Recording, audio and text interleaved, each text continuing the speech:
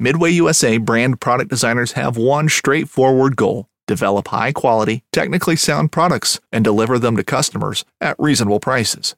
If you are immersed in the shooting sports industry and pay close attention to every single detail, you know our products are built right and stand up to everyday use. Who has shooting mats and range bag systems to hunting clothing and just about everything for the outdoors? Log on and shop 24/7 with super fast shipping. MidwayUSA.com. Boat Trader, America's largest boating marketplace, offering easy financing and over 100,000 boat listings to choose from. Sell, find, and finance new or used boats on America's largest boating marketplace. Visit BoatTrader.com to get started.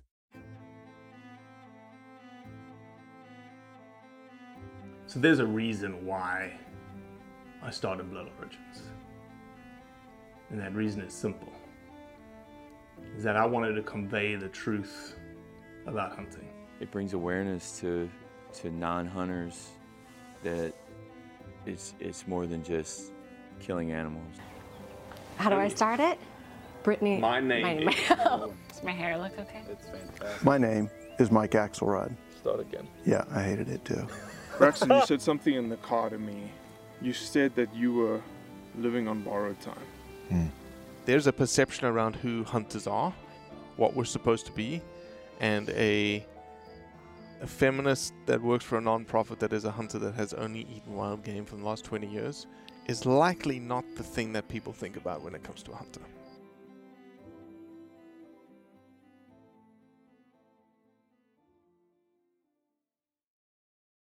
All right, welcome to the roundup of Blood Origins. Is that how we're going to start it? I don't know why it's got to be twangy like that all of a sudden. Isn't that what like the news hosts do? Like, welcome to this week's news articles. Yeah, that's what they all do. Just like that, Robbie. That's exactly how they do it. With that accent? I think it's the Blood Origins Roundup, not the Roundup of Blood Origins. I've been criticized all day today because of my accent on our proof video that we pushed out for the New Zealand folks. Did you know that what I was calling the Weo, the blue duck, is actually Fio? Right. If I had $1 for every Fio that I got. Exactly. I saw some of the feedback on that, and I did not. I would have said it exactly like you said it, just with a very boring American Midwestern twang. Is it universally agreed upon worldwide that Americans in the Midwest are like the no accent people? No, I think every single American has an accent. I think that us as Midwesterners are boring. Like whatever. Like doesn't sound. There's no excitement to it. We have like the vanilla accent, as compared to Southeast and Boston, and as compared to anywhere else in the entire world. Everyone else in the world is more interesting when they talk. More interesting of a sound when they talk than those of us that were raised in the Midwestern part of the United States. I wasn't raised here, so I'll just take you for your spoken truth. Right. Okay. So this roundup is going to be something that we want to do every week because literally we get bombarded all the time. Have you seen this post? Have you seen this piece of legislation? What do you think about this? What do you think about that? And we literally do not have enough time in the day. And people would get, I think they'd get a little, what's the word I'm looking for? They'd get upset. I guess upset's the right word, of us posting, because we'd have to post all the time. And people would be like, oh, this Blood Origin stuff, there's way too much coming at us. But we get a lot of stuff thrown our way. Even more so than over posting, to me, it's about not... Because both of us have to research a thing, right? Like I said this on a podcast before, even if you sent me an article with your opinion on it, I would go research it. Not in doubting you, just I we very much want to be about the facts. And if we went and researched every topic or, like you said, piece of legislation or something that someone sent to us, we'd actually never get anything done because we'd just be researching everything. So we came up with this idea of the weekly roundup, kind of our thoughts on some of the headlines in the hunting world worldwide in the past week to 10 days-ish. Yep, the good, the bad, and the ugly, essentially. Yeah, absolutely. All right, you want to start at the top? We've got a couple to go through. The top seems like a decent place to start. The top was a post that we got tagged in by a friend of ours out of India. And obviously, we just released a podcast about the human-wildlife conflict in India by our friend Rajiv.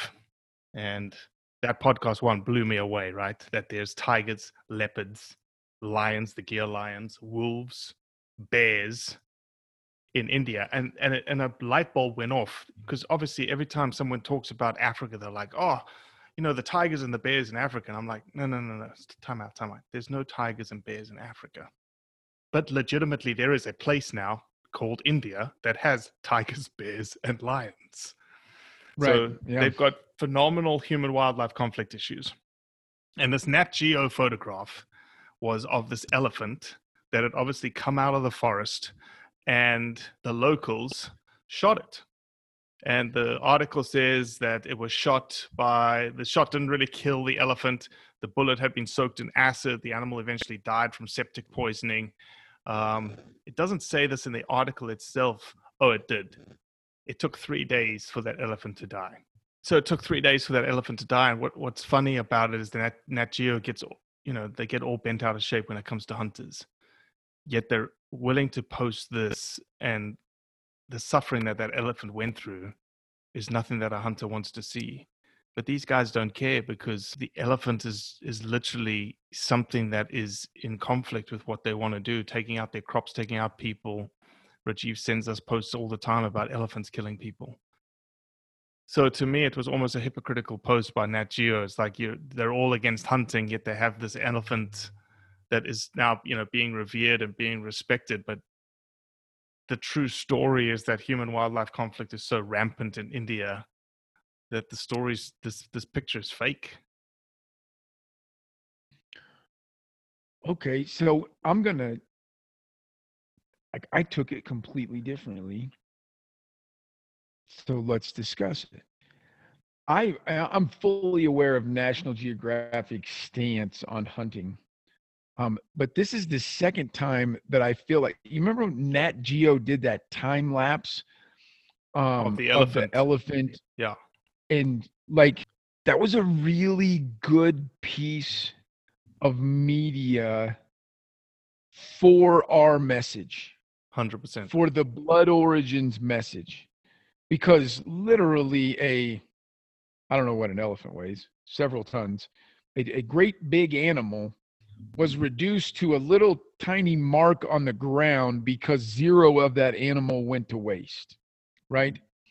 I also see this post that we're talking about. Obviously, it's sad. And anyone that wants something to suffer for 3 days while it's dying is a horrible person. But I saw the post as another good piece of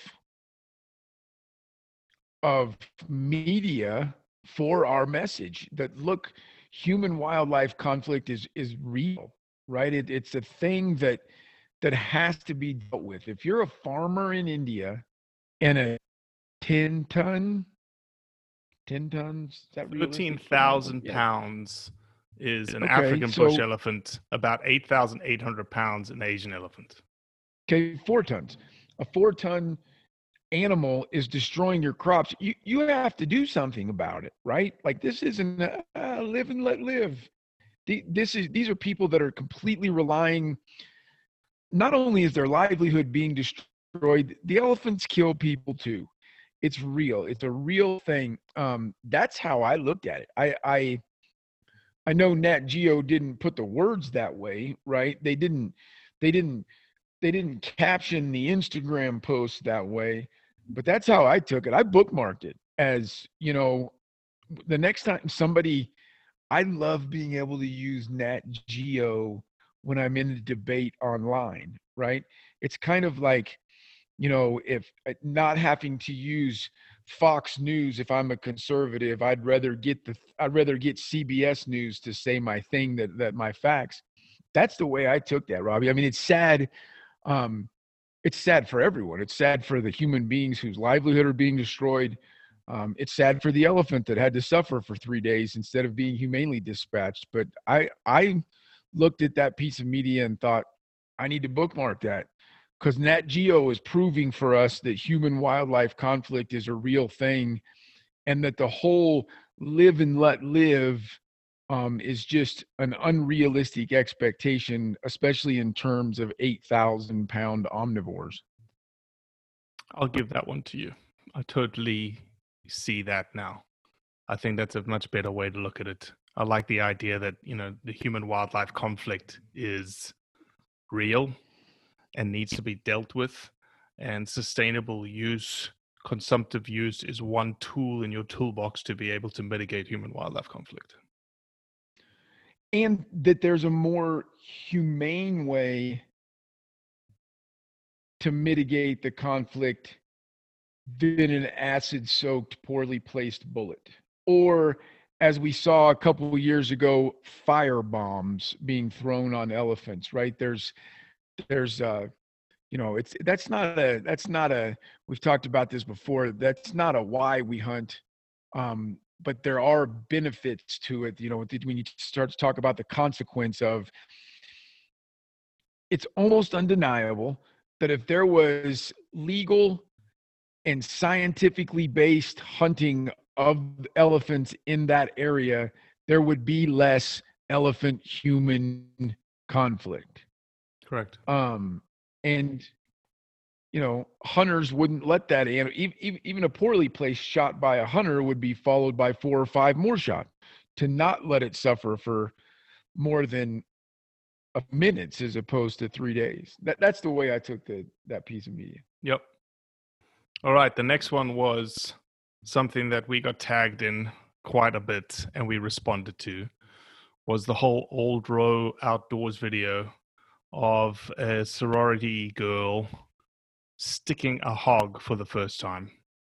And it was a video of her sticking the hog. Now, subsequent to that, there has been another video by a guy sticking a hog that was actually a lot more gruesome than that video.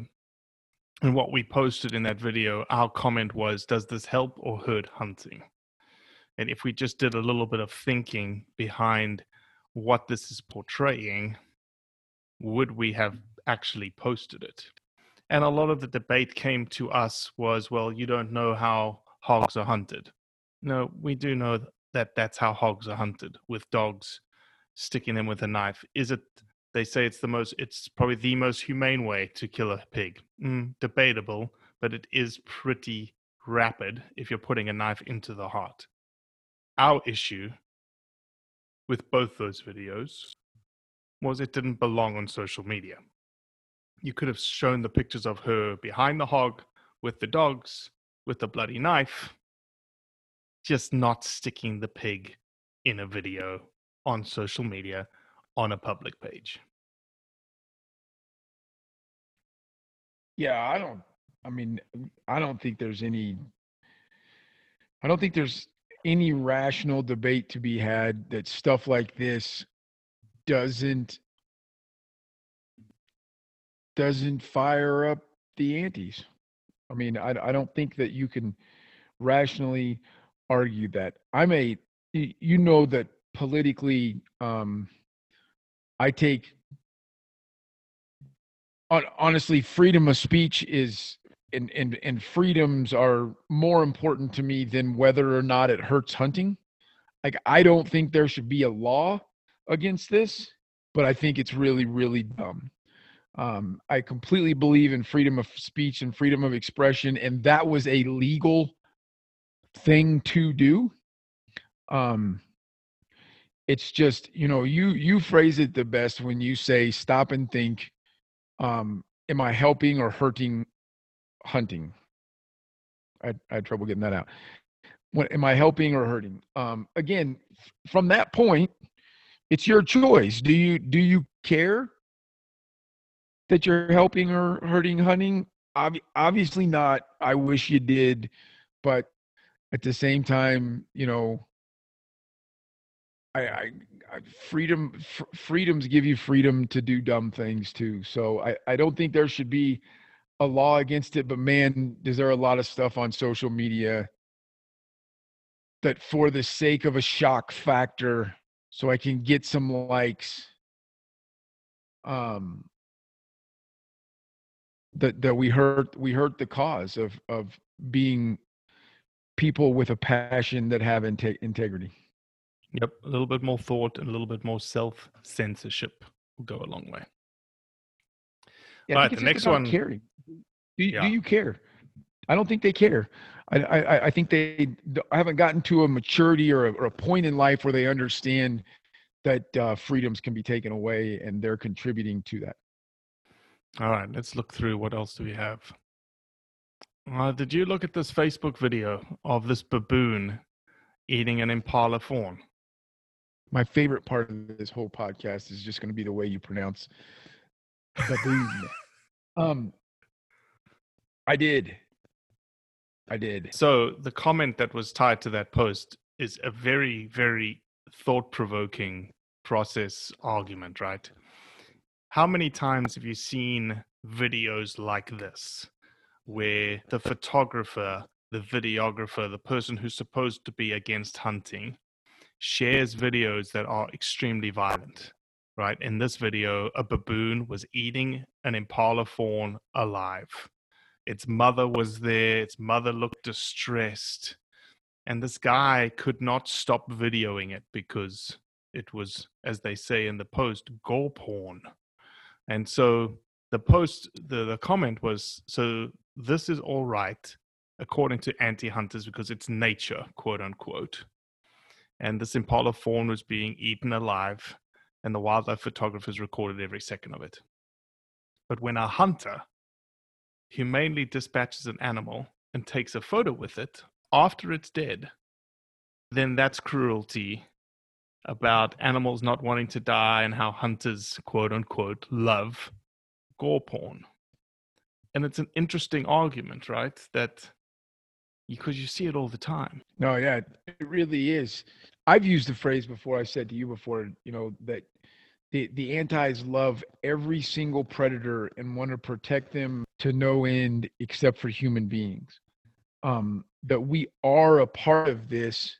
And then they want to come back and say, you're not a natural predator because you use guns. Like, I guarantee you that lions are more successful than I am as a predator. Like they get more meat than I do. Yeah, I don't understand why there's become such a line where humans being involved in that circle of life or circle of death, however you want to look at it, is so unnatural. It doesn't make any sense. I don't, that's a freaky thing, right? I mean, I can remember the first time I ever saw a baboon in the wild.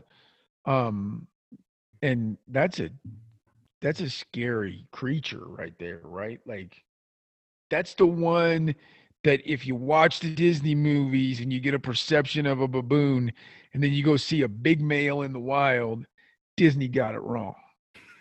They don't look like that. They look like they want to eat you. Yeah, they're pretty vicious. And they're strong enough and capable of eating you.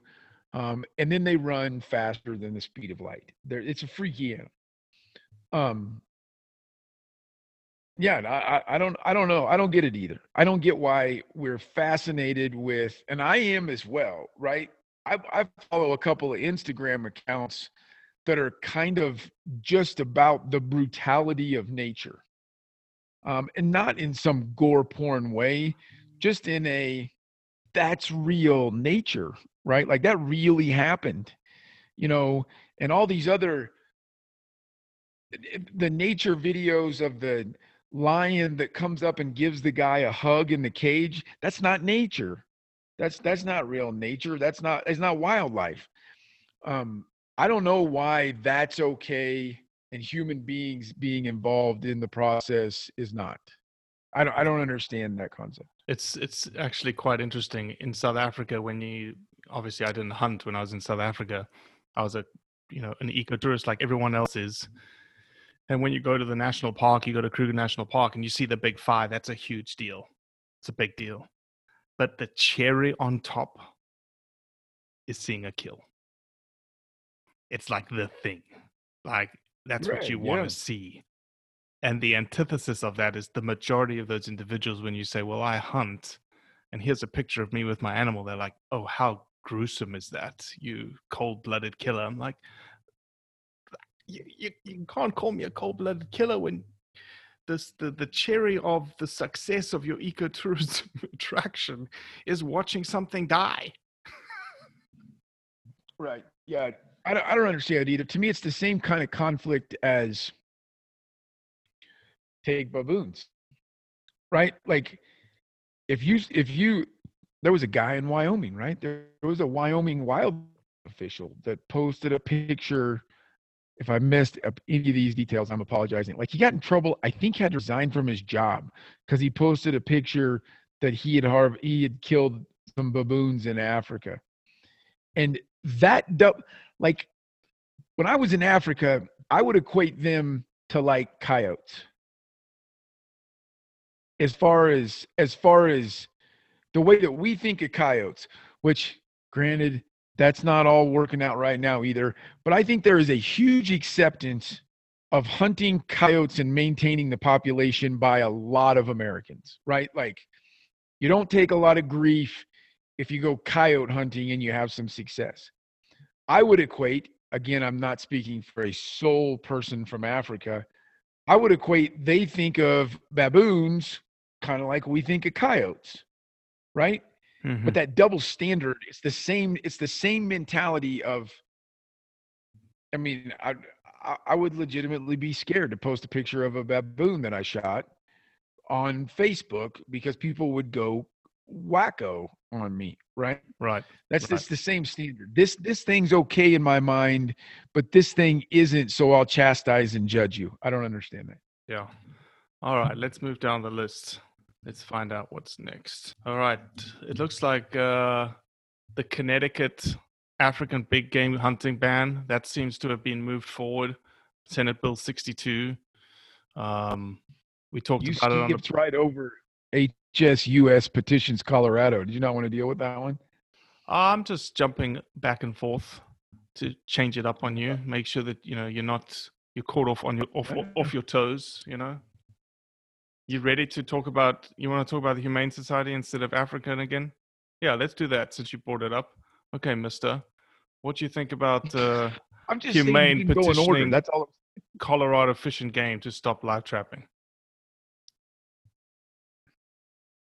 Thumbs up, thumbs down. I don't know. I wish I wish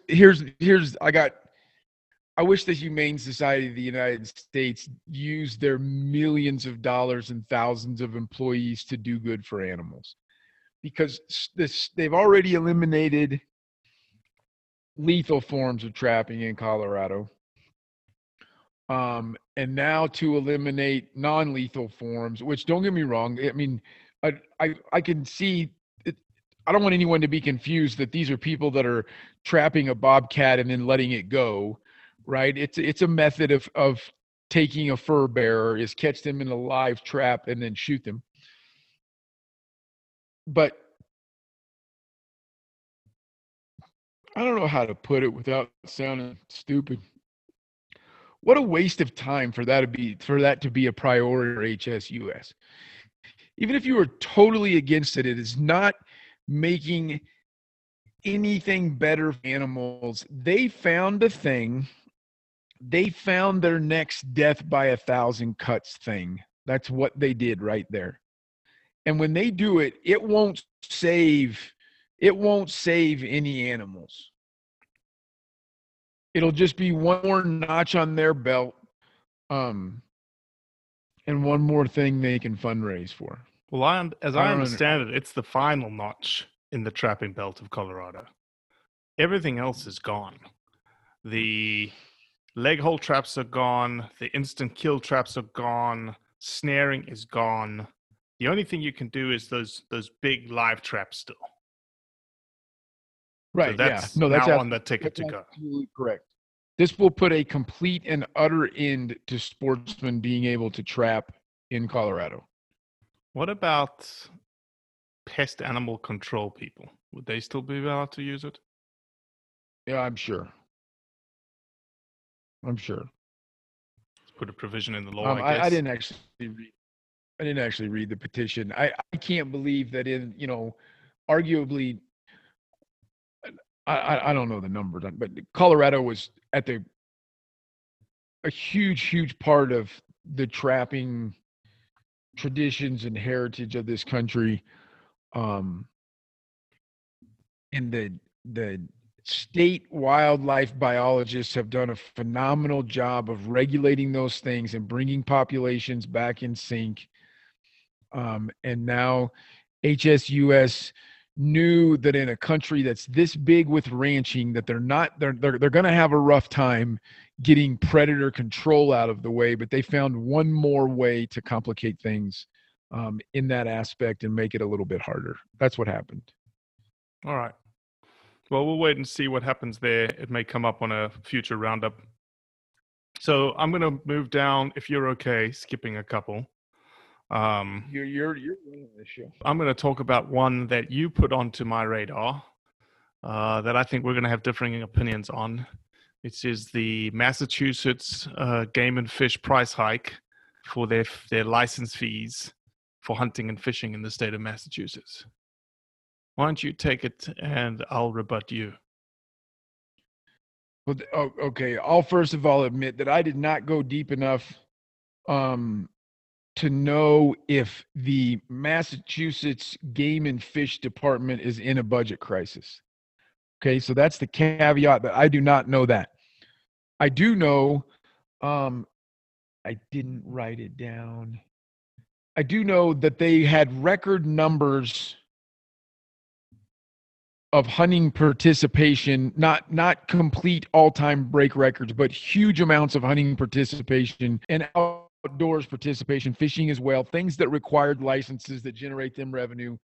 Just like every other state in the country, they saw a huge uptick in those dollars in 2020. One of the small silver linings of COVID-19. And I am a firm believer in the North American pay to play model of hunting and fishing. I also think you need to pay enough to support it. So that's why I'm giving you the caveat of I don't know their current budget state. I do know that if their budget was bad, it should have got better in 2020, right? Because a whole lot more people bought licenses and participated. My biggest problem with it was several of the examples were 400% and 500% increases in pricing. I'm a firm believer that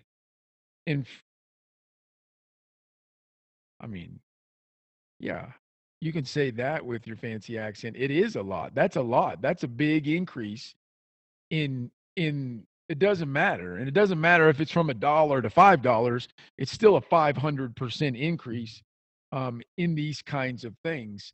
I'm, like I said, totally in favor of the pay to play. I'm totally opposed to making it so expensive that people on a budget have to think more and more and more and then finally decide not to do it. 500% increases can do that. Again, I want to make one more time, I'm going to say out loud, I don't have the data to really stand my ground and yell and scream. I think all of a sudden across the board, that big of an increase in multiple fees, right? It wasn't just one thing. It was all of their fees they're raising. Right. I think there's a possibility that that's a death by 1,000 cuts thing. All right. I'm not going to be as pessimistic as you are because I know that the conundrum that this Division of Fisheries and Wildlife is facing is the conundrum that all divisions and game departments are facing across the country, which is the fact that they have dwindling license sales, which means less money coming into the coffers to do the same amount of work. So with that conundrum, with that problem, you have to do something. A lot of these divisions and game and fish departments haven't raised hunting, fishing licenses in a long time. I'll give the state of Mississippi as an example. The state of Mississippi, I think 2 years ago, chose to raise its license fees. I think it was $36 for me for all of my licenses, my resident sportsman's license. My license today is $55 instead of $36. In the grand scheme of things, is that a tremendous amount? Is that going to break the budget? Come on, let's be honest. We're hunters. We buy a lot of ammunition. We buy guns. We buy optics. We buy camo. The stuff that we buy is expensive. So the fact that you're paying an extra $20 for your license fee to support the thing that you love in your state, to me, that's not a ludicrous expenditure. Specifically in Massachusetts, they haven't raised their license fees in 25 years. So after 25 years, what do they do? And here's the other thing. And the department gives away free licenses as well. So in this article, they tell us that 27,000 free licenses are given each year to residents over 70 to essentially keep them in the hunting field. So their license structure went from $22.50, the general license, to $40. It's an increase of $18. It's not the only example of increases given in the article. No, there's two more. The stamps for your primitive, if you want to do primitive weapon, if you want to hunt waterfowl, went from 5 to 20. And your hunting permit for antlerless deer, bear, and turkey went from 5 to 20. We're not talking about 5 to 100. That then makes somebody go, oh no, I'm not gonna fork that out. I'm of the opinion that kind of increase everyone sees the need for. I don't think many hunters are going to go, oh no, that's way too expensive for me. I'm not going to buy a license anymore.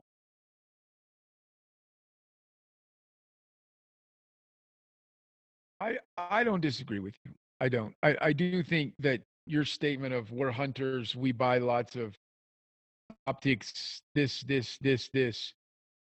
that's absolutely true of you and I.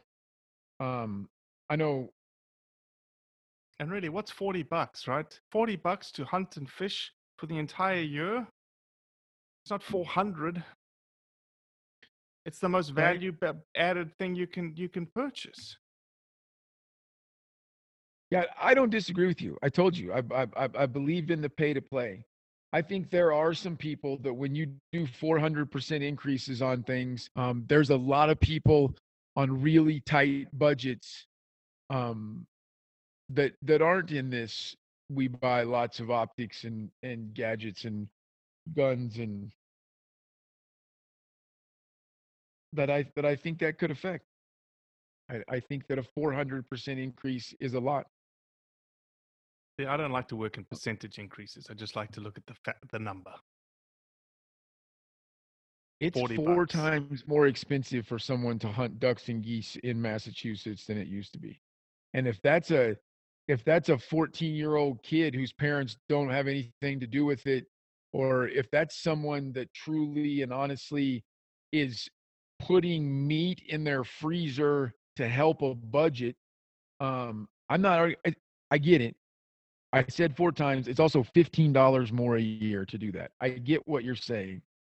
I just, anytime there's a 400% increase in the expense to go hunting, to me, it's the exact same thing when all of a sudden there's 55 new regulations.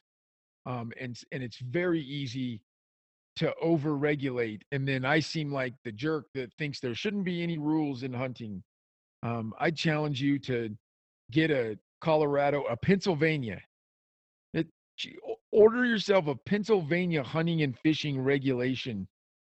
That it'll come in a semi, and it'll take them 3 days to unload that booklet at your house. And that's an attack, in my opinion. It's making it expensive and complicated is going to be the way that we lose the ability to hunt as a nation. And I think more so than anywhere in the world, I'm starting to learn more about Australia, and I think maybe their system is similar. You don't have to be a rich person to hunt in the United States. Don't get me wrong.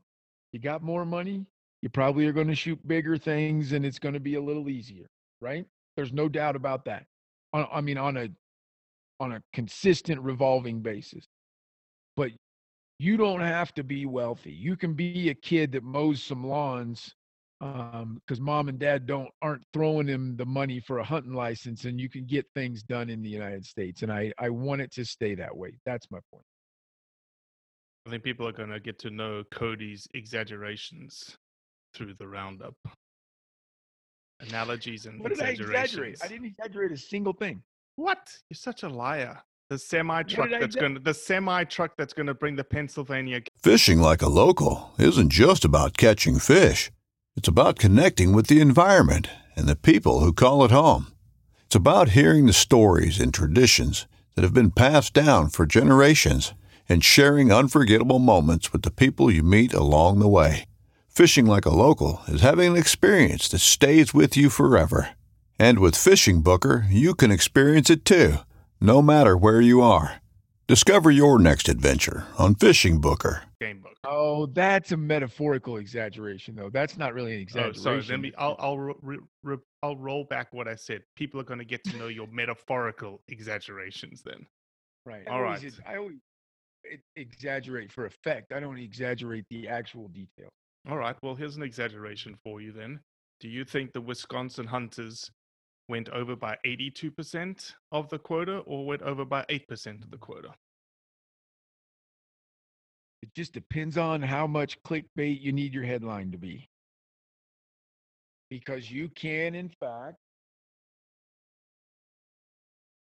they went over 8%, solid, plain and simple. They went over 8% the actual kill amount that the state of Wisconsin put out. But you're not going to change anyone's mind with the way that you're wording that, though, Rob, because they're just going to say, well, but that's just because the natives, Americans didn't take their 81 wolves. So let me ask this question then. Should we take it as a biological quota or a legal quota?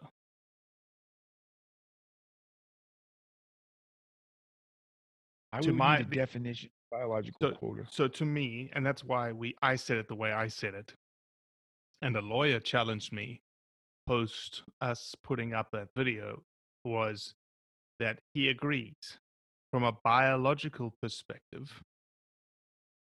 And I posed a question back to him. And the question back to him was this: what is the point of a quota?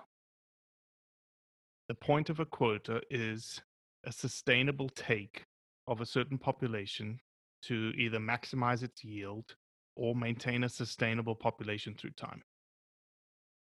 The quota should be the law supporting the biology. Okay. Is what the quota should be. And so if it's a legal quota, then the Wisconsin hunters went over the quota by 82%. Because their legal quota for resident hunters on general license was 119. Yeah, the legal quota off tribal lands was 119, yeah. Right. You said resident hunters. Non-residents could take part. Sorry, general license. I should have said general license. Right. But biologically, if the Indian tribes made the decision not to take any animals, and this also sort of goes over to, if you remember the whole Wyoming, I think it was Wyoming, when they put out the grizzly tags, and the non-hunters were going to pay for the grizzly tags so that no grizzlies were going to be taken. Well, again, it sort of defeats the purpose of the quota. And so biologically, the 216 number was an 8% number that went over the 200. So the assumption still is that no wolves were killed through the Indian tribes. Like, again, it's perplexing to me. It's just another clickbait thing. And some of the headlines, wolf massacre goes beyond legal limit. I mean, just good Yeah. Lord, the creativity. I don't understand. First of all, it shouldn't have happened, right? Right. I don't have it. If the biologist said 200, that's the number, right? Yeah, we're So, both on the same page there. but that's not the hunters. It's probably really and truly not those 216 hunters, right? Because if they had chosen to ignore the deadline, they probably wouldn't have checked the wolf, right? Like the odds are very, very good that those 216 hunters were people that stopped the second they got the notification that they were supposed to stop, right? Right. Like those are most likely, because they took the time to go to a check station, those are most likely people that abided the law. I don't think those 216 people or those 216 people did anything wrong in any way that I know of. Probably should be a little bit better of a system, like you, instead of shutting it down at 160 and overflowing to 216, you shut it down at 140 and overflow to 196, or however that math works out. Or instantaneous check-ins with text messages and whatnot. The technology is there for everyone to be connected all at once for check-ins. Well, you can still absolutely get into wolf habitat in Wisconsin where you would need a sat phone or there's some complications to that, but it needs to be better. There's no doubt. But these are not numbers that I thought you did a great job of tying it back to, by all accounts, what's Wisconsin saying, 1,200? Yeah, 1,280. No, 1,183. About 1,200. Is their number. Wisconsin absolutely does a counting system of verification. So that's not an estimate. Those are counted wolves in Wisconsin. So it's 100% true. It's not me fudging the data, that's the minimum. That's the minimum number of wolves, okay? And I guarantee you they didn't. This is me giving my opinion. They didn't find them all. So in the beginning, when the wolves were delisted, you covered this on the talking head. I don't want to pound it too hard. But that 1183 is 1,083 more wolves than the goal to have in the state of Wisconsin when they were originally delisted, when they were originally listed on the Endangered Species Act across the nation. 100 wolves was the goal. Well, between Wisconsin and Michigan. Right, right. And that 1183 is just Wisconsin confirmed wolves. There is a overpopulation. I said it a second ago. I stand by it. I think there was mistakes made because quotas are quotas and we shouldn't go over them. That needs to be improved upon. But this is not a thing that demolished the wolf population of the state of Wisconsin. They just need to get a better system for, and even to their credit, holy cow, were they made to rush this whole thing, right? Right.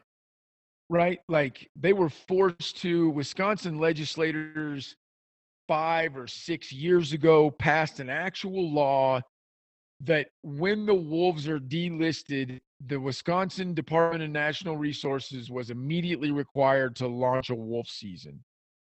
Very weird piece of legislation, but that's what happened. So I don't really want to knock them either.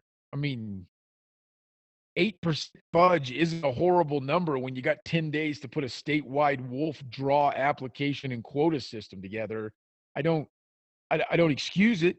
We can't go over quotas. But at the same time, this is another great clickbait headline grabbing thing that is not a huge deal, and I will bet you that Wisconsin is more organized next year and stays within their quota. Oh, and the hunt's going to be 100 times harder because the wolves are going to have a little bit of Yeah. fear and a bit of little bit of knowledge, a little bit of understanding and know-how. When they hear the dogs barking, something's happening. All right, let's do one more. They're going to run. Let's do one more. I'll let you pick.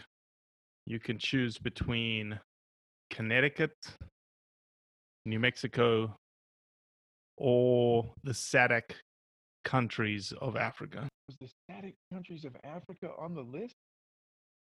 There was a video that I posted in there. Let's do New Mexico. I think yeah, let's do New Mexico. Me giving you the reasons why I don't want to do Connecticut would just be us doing Connecticut. So let's do New Mexico. So, what do you know about SB 32 in New Mexico? Pretend nothing. It's not entirely true. What do you know about it? So it's a public land trapping bill that's moving forward.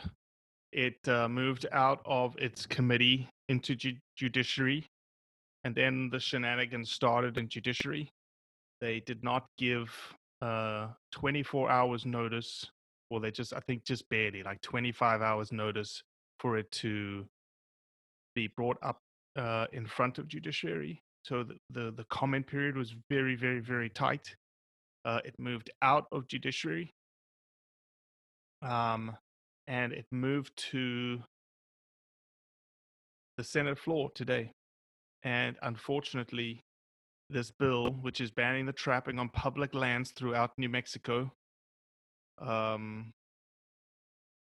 passed through the Senate 23-16 today. And so now it moves on to the House. Interestingly enough, a lot of people are against it. You probably, the skinny on the street is backcountry hunters and anglers are for it. No, backcountry hunters and anglers are against it, as most people are. It's just one of those bills, right, that we know how good trapping is for the environment. We know how ethical trappers are, triple swivels, traps that, do the least amount of damage to animals. Yet, again, speaking to the same lawyer that called me about wolves, his idea of trapping, because he brought that up in terms of, they trapped wolves, how inhumane. His perception of trapping is this antiquated bear claw trap that breaks legs, that maims animals, and that is, those animals sit for days and days and days and are in, awful amount of pain. And I think that's just the rhetoric behind this bill, and that's why it's continued to move forward. I'd like to just be able to ask people why. Right? Like the people that wrote it, I just want to sit down with them, inject them with truth serum. Right. And then ask them why. You know what I mean? And what I hate about not knowing why, I hate assumptions. Like I'm literally on a quest in my life to quit assuming things. It's impossible. Like it's a quest I'll never achieve, but I'm way better at it. I don't like hypotheticals. I don't like guessing, and I don't like making assumptions. But if I don't know why, especially when someone's proposing a piece of legislation that I'm against, I suppose it's human nature for me to start assuming why. I want to know why. Is it really? I mean, we have this discussion with people on our social media when people come out against hunting and they say it doesn't matter what you're hunting or whatever. When someone comes out, one of the very first things I always get to is, are you a vegan? Right? And if you're a vegan because you don't think any animal should ever be harmed, I truly don't want to argue with you. I think you have a legitimate opinion, right? I really do. If you don't think any animal should ever be harmed, I don't want to argue with you by humans. And you don't eat meat, so therefore you aren't harming any animals, right? And that's why I always want to know the motivation, because if someone comes out against us and they're like, no, I eat beef, then in my mind, I got them, right? I got them because they're not thinking through the whole entire process of everything that's happening. They're just thinking through the worst thing that they saw on social media, Right. or they're thinking through the fact that they saw a baboon on a Disney movie. It's not the same damn thing. They're not thinking through it. And that's why I wish that I had a chance to ask these folks why. Is it because they don't think we should ever kill another bobcat ever? Or is it just they got bored at the Capitol and needed something that they could rally behind, and maybe they got some campaign dollars from some group? That's my thing. I want to know why. Probably the same reason I want to know why somebody traps. You know, why do you trap? Because it blows my mind that this is I've been to New Mexico, and they got other things that their legislators should be spending their time on other than eliminating a valid method of predator control, eliminating a valid piece of someone's heritage and culture and things that they do. They got other problems they could be worrying about. Yep. No, it's certainly intriguing to understand someone's thought process when it comes to, especially like, as you said, something like trapping, in which, how do you think most of the animals got moved around this country? It came from trapping. It came from being able to capture live animals, not euthanize them, anesthetize them, and then move them. And, coyotes, depredate on cattle, and they depredate on calves of cattle. The USDA has bukus of evidence to show that. I guess that doesn't mean very much, and I guess, Sportsmen's Alliance, Backcountry Hunters and Anglers, the Fur Trappers Association, the Fur Takers of America, obviously all are against this bill, have all created coalitions. Cattlemen's industry is probably against it. So I don't know, man. It would certainly be a massive blow if the House votes it out and it becomes law. It'd be the first major cut of the 21 legislative sessions. From legislators, mind you.